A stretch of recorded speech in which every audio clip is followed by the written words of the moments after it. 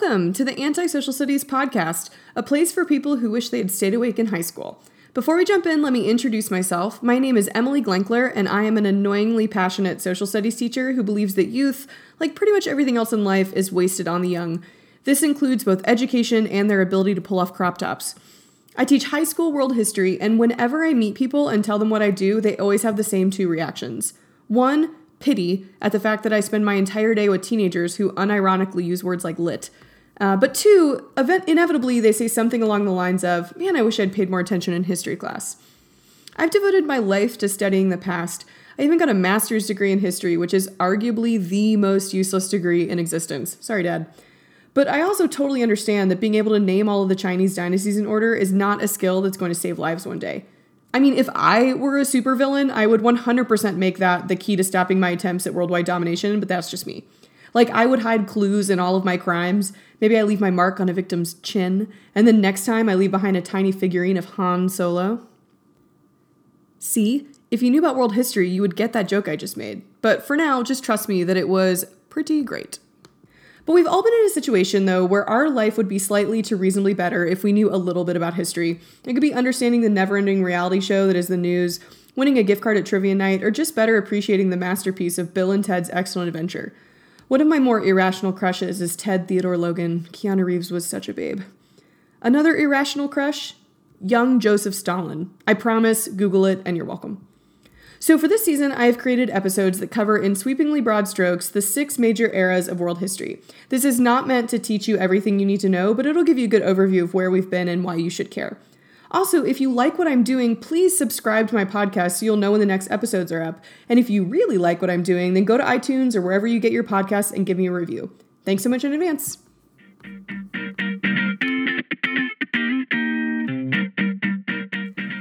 Before we get started, a disclaimer to all the quote-unquote experts out there. As a teacher, I am constantly fielding questions and debating with students who claim to know more than me, and full disclosure, some of them 100% do, but this is why I started a podcast. It's ideal, a one-way conversation where I talk about history and you listen, and I can't hear any of your but actuallys along the way.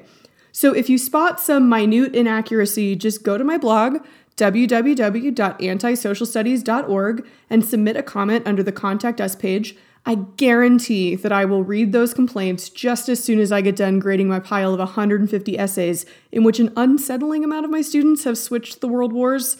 Like Hitler shot Franz Ferdinand, right? That totally sounds like Hitler. All right, enough business. Let's get to history.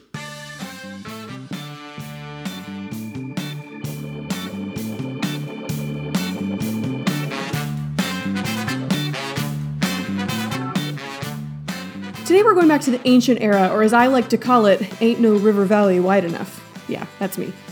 We'll look at the Neolithic Revolution, what it takes to be civilized, and some high points of the major river valley civilizations. If nothing else, after today you'll learn how to exploit ancient Chinese philosophy to become their emperor, which could come in handy if you ever develop time travel, fingers crossed. This is Anti-Social Studies. I'm Emily Glenkler. Settle in and let's go back in time.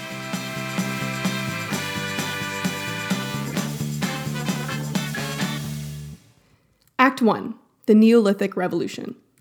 History that we can really understand starts with an event called the Neolithic Revolution, which is just a fancy term for the discovery of agriculture. Before this occurred, we were living in the Paleolithic era. Paleo means old, lithic means stone, so the Old Stone Age. Essentially, humans were nomadic hunter-gatherers. They lived in small kinship tribes. If you have a friend who's on the paleo diet, then I'm sure you've heard them talk about this ad nauseum already. And sure, humans may have eaten healthier, but they also died way earlier, so they just didn't live long enough to develop all the diseases that we have now. So, like, they ate whole grains, but they also died at 28, so you win some, you lose some. And even if they were healthier, it's impossible to replicate their diet today because our world is so different now.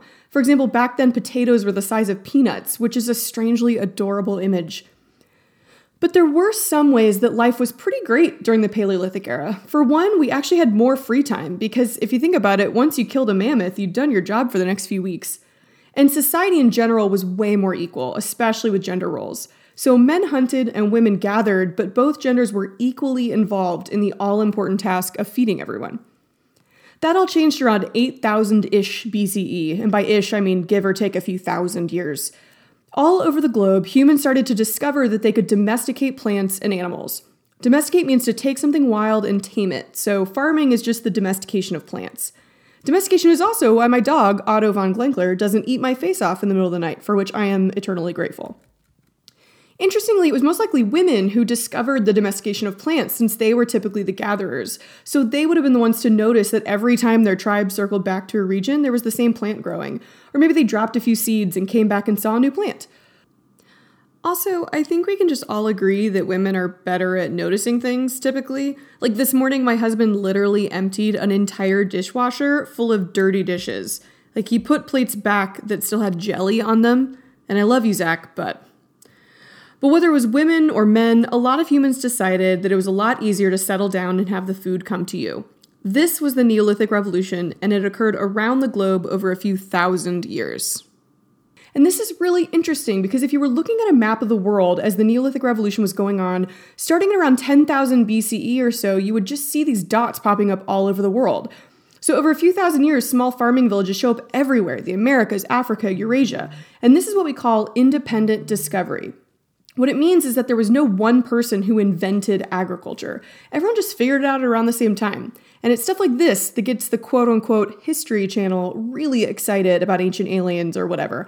But the most likely explanation is that the Earth was coming out of the last ice age, and so a period of warming had led to an explosion of new growth. The way that I like to think about the shift that occurred from the Paleolithic to the Neolithic era is through the Hunger Games, obviously. So Katniss before the games was Paleolithic. Her main concern was foraging and hunting for food. Without ever knowing if her family would have a meal the next day, she couldn't really concern herself with anything else, like how she really should have been taking advantage of those romantic afternoons in the forest with Gale. Like, really? But I digress. But spoiler alert, after she wins the games, she now has a steady food source, and she settles down into a more established dwelling, the Victor's Village. Because of that, she's able to specialize her labor and focus her time on other things. In the book, it's like art or fashion or something dumb that makes no sense for her character. But this is what happened to all humans as a result of the Neolithic Revolution. Side note, basically all of world history can be understood through the Hunger Games, and if you don't believe me, then check out my most recent post on my blog, antisocialstudies.org, and I will thoroughly prove you wrong. Act 2, what is a civilization? After the Neolithic Revolution comes the rise of civilization, which really just means that there are more of things than there were before, and they're more complex. But historians do this annoying thing where they create lists to quantify what it means to be a civilization. Historians have tried to turn history into a science whenever possible because the alternative of just trying to understand people and the decisions they make and the nonsense that ensues is really overwhelming. So every historian and textbook has a slightly different version of this, but I subscribe to the Gospel of a woman named Ethel Wood. She is, I imagine, a 92-year-old woman who wrote and self-published a bunch of AP Social Studies course books. My students and I all just lovingly refer to her as Ethel. She has a list of 7 characteristics that you need to be categorized as a civilization. To be clear, I think that calling these things requirements is problematic, and I'll talk about a few of those, but for now, let's just go with it. So, the first requirement that you need to be quote-unquote civilized is the only one that I agree is totally necessary, and that's a stable food supply. Because when you don't know where your next meal is going to come from, it's really hard to spend time on anything else, especially things like diverting rivers and building pyramids. But once you have a stable food supply or a surplus, not everyone in the tribe has to focus on finding food, so some people can just start to do other jobs. And this leads to number 2, which is specialized occupations. In ancient civilizations, most people were engaged in one of 3 jobs: farmer, artisan, or trader, which creates the ridiculous acronym of the FAT occupations. This is helpful for growth because now you can delegate tasks and get more done, and it often leads to number 3 on the list: clear social class distinctions. And this is something I take issue with. Like, the idea that people need to be divided into a social hierarchy to be civilized bothers me. I mean, yeah, it's what happens, but can't we give future civilizations some hope that they don't have to divide everyone up? I don't know, maybe I've just looked at that picture of young Stalin one too many times and it turned me into a communist. The fourth requirement to be a civilization is a central city that serves the outlying agricultural areas. And the earliest city that we know of was called Ur. It's spelled U-R. This is supposedly where Abraham was from. You know Abraham, he's the guy from all the religions. My favorite thing about this first city is just how ridiculously lazy they were in naming it. Like, I like to imagine a bunch of dudes just sitting around trying to think of names like, I don't know. Sure, that sounds good. Let's move on. Another thing you need, according to Ethel, are institutions. This is a really general word for just things that help organize your society. So government, religion, a military, a legal system, etc. Speaking of government, I've always thought it was weird that governing fell to men after the Neolithic Revolution. Because if you think about it, women were sitting around at home all day caring for the children, while the men were out working on the farms. And so it might have made more sense for the women to get involved in the organization of society and governing, because that's something that is A, not physical, and B, would allow the women to stay close to home. But the problem is that the first governments were developed to settle disputes about farming. So basically, men would sit around arguing about who's taking too much water from the river or whose stock of wheat is bigger. And since men were the ones primarily engaged in farming, those early venting sessions between farmers slowly turned into a government with men in power. And that's that.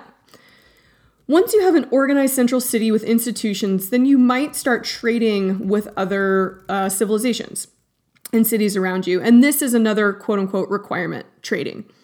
We know that the various river valley civilizations traded with each other because we found these seals, like these clay seals from the Indus Valley in modern-day Pakistan, all the way in Mesopotamia and modern Iraq. These are beautiful artifacts with images of women with horned headdresses and bulls and unicorns, and a lot of them have script, but unfortunately, we still can't decipher the writing of the ancient Indus Valley. One of my biggest dreams is that someone will figure out how to read the ancient Indus script before I die. And if you're interested, there's a really great TED Talk about the cryptologists who are working right now to decode it. I knew I should have majored in cryptology in college. The final requirement that really bothers me is an organized writing system, and this one keeps me up at night, and I'm not being sarcastic. According to historians, in order to be civilized, you have to document what you're doing in writing. This emphasis on written records is going to create a lot of problems for other societies like African societies. They have a long tradition of oral history in Africa that's transmitted through griots, or official storytellers. They're basically like the giver in the book The Giver. But Western historians don't trust oral history. For some reason, we think that just because someone wrote something down, it automatically makes it more reliable. Well then, explain the entire internet to me, historians. But back to the need to write things down, what about the Inca? Their only form of record keeping was a system called quipu, which was a series of knots tied up in rope that was used for basic accounting. It's really cool. You should look at it on the podcast appendix. Sure, the Inca built Machu Picchu on the top of a freaking mountain without wheels or useful domesticated animals, I might add. Like, llamas don't do much for carrying things up a mountain. But since they didn't write out their grocery list, they can't be civilized? That's dumb. Or is it dumb? This last requirement of having written records is a really good study in point of view. Remember, this list was created by Western historians, all of who highly value written works. In fact, their entire job depends on having access to primary documents. So from that perspective, it totally makes sense that they so heavily favor societies that also valued record keeping. Because if a civilization exists and does incredible things, but no one writes any of it down, did it really happen? Yes, it did. But if you're a historian, then kind of no. If you're interested in reading more about the question of who gets to write history and the problems with the way we quantify world history, you should check out my post on antisocialstudies.org. So these are the 7 requirements of a civilization. Take them or leave them, but those processes occur around the world after the Neolithic Revolution, and civilization rises, especially in areas near rivers. We call them, wait for it, Act 3, the River Valley Civilizations. Once civilizations rise, we enter officially the Ancient Era. This lasts from around 4000 BCE to 600 BCE, and it consists of 4 main civilizations: Egypt, Mesopotamia, the Indus Valley, which is in modern-day kind of Pakistan, and China. And because honestly, you don't really need to know every last detail about these civilizations, instead I want to talk about a few characteristics of all of them according to SPICE themes. So SPICE stands for social, political, interaction with the environment, cultural, and economic. It's one of many tools that teachers use to try to help kids understand and simplify these massive concepts in history. There are a lot of other ones too, but I chose SPICE because it gives me the opportunity to tell the kids things like spice up the Romans, which they love, I'm sure. Socially, things get pretty rigid in the ancient era, and they basically stay that way for most of the rest of history. So as jobs get specialized, society gets divided up into varying degrees of privilege.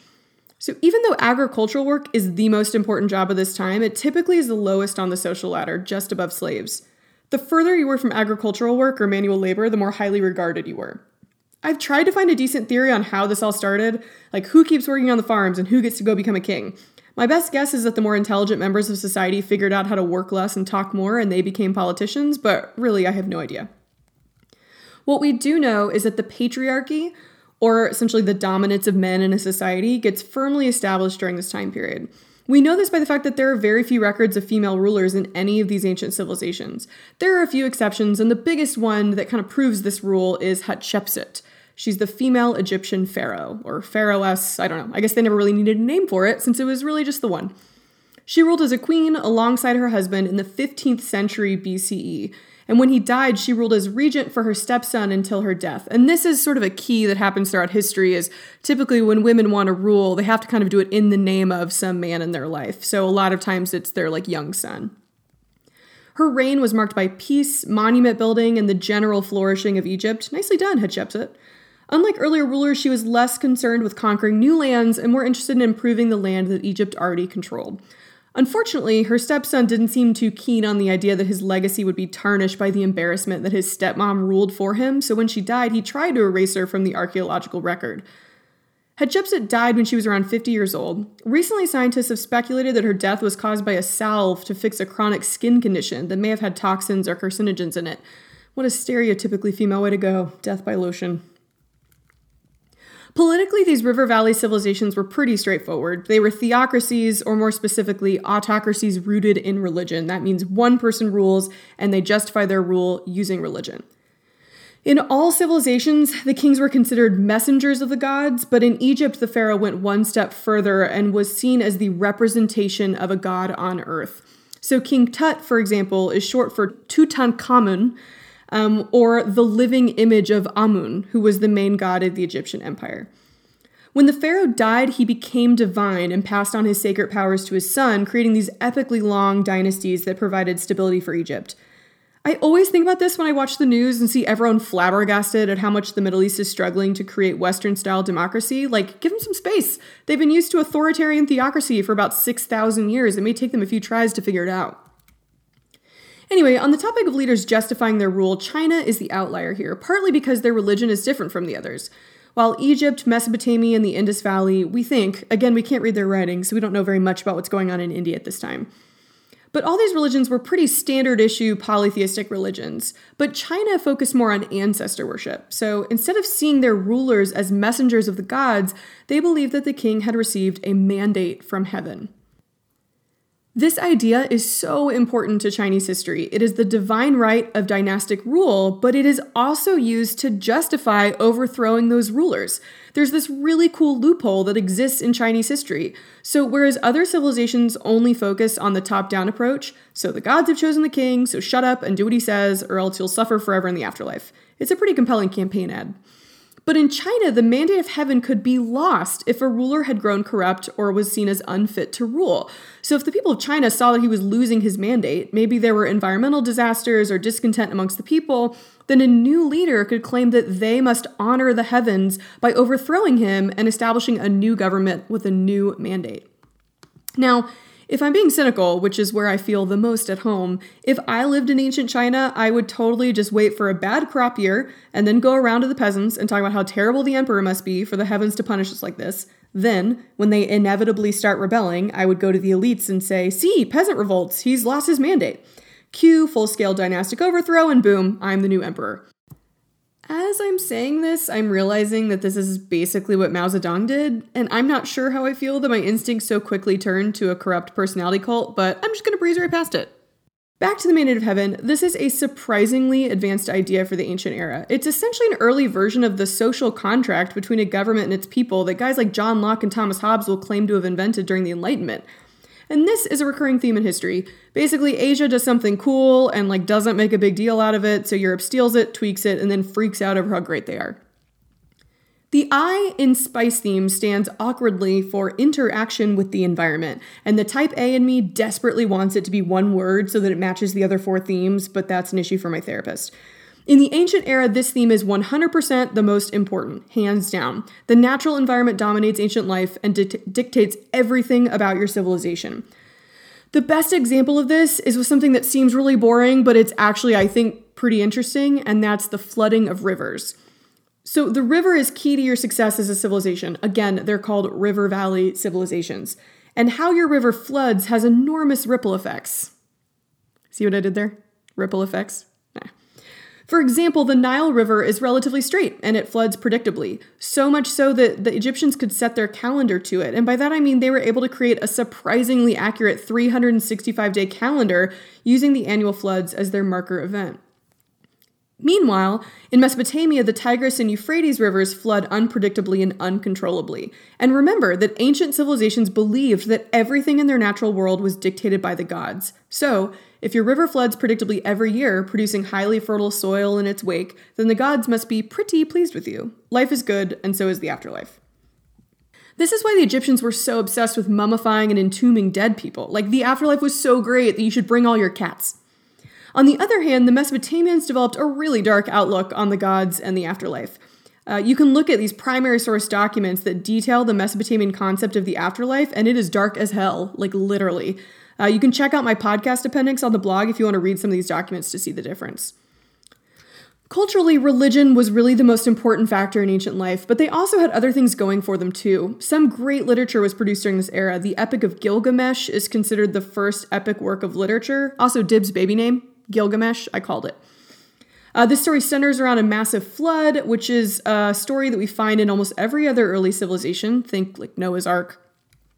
Mesopotamia also produced Hammurabi's Code, which is one of the earliest law codes, and it's documented on this massive black stone pillar that you can actually go visit in the Louvre.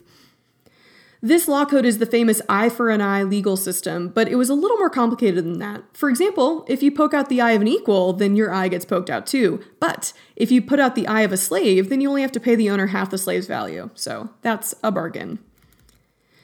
In the Indus Valley, even though we know so little about them, their main cities that we've discovered of Harappa and Mohenjo-Daro tell us that they were incredibly advanced technologically.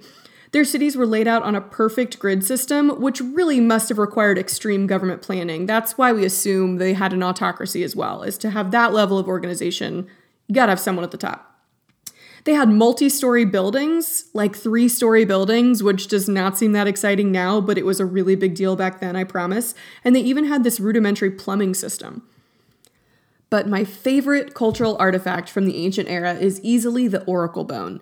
And that is definitely the nerdiest thing I've said all day.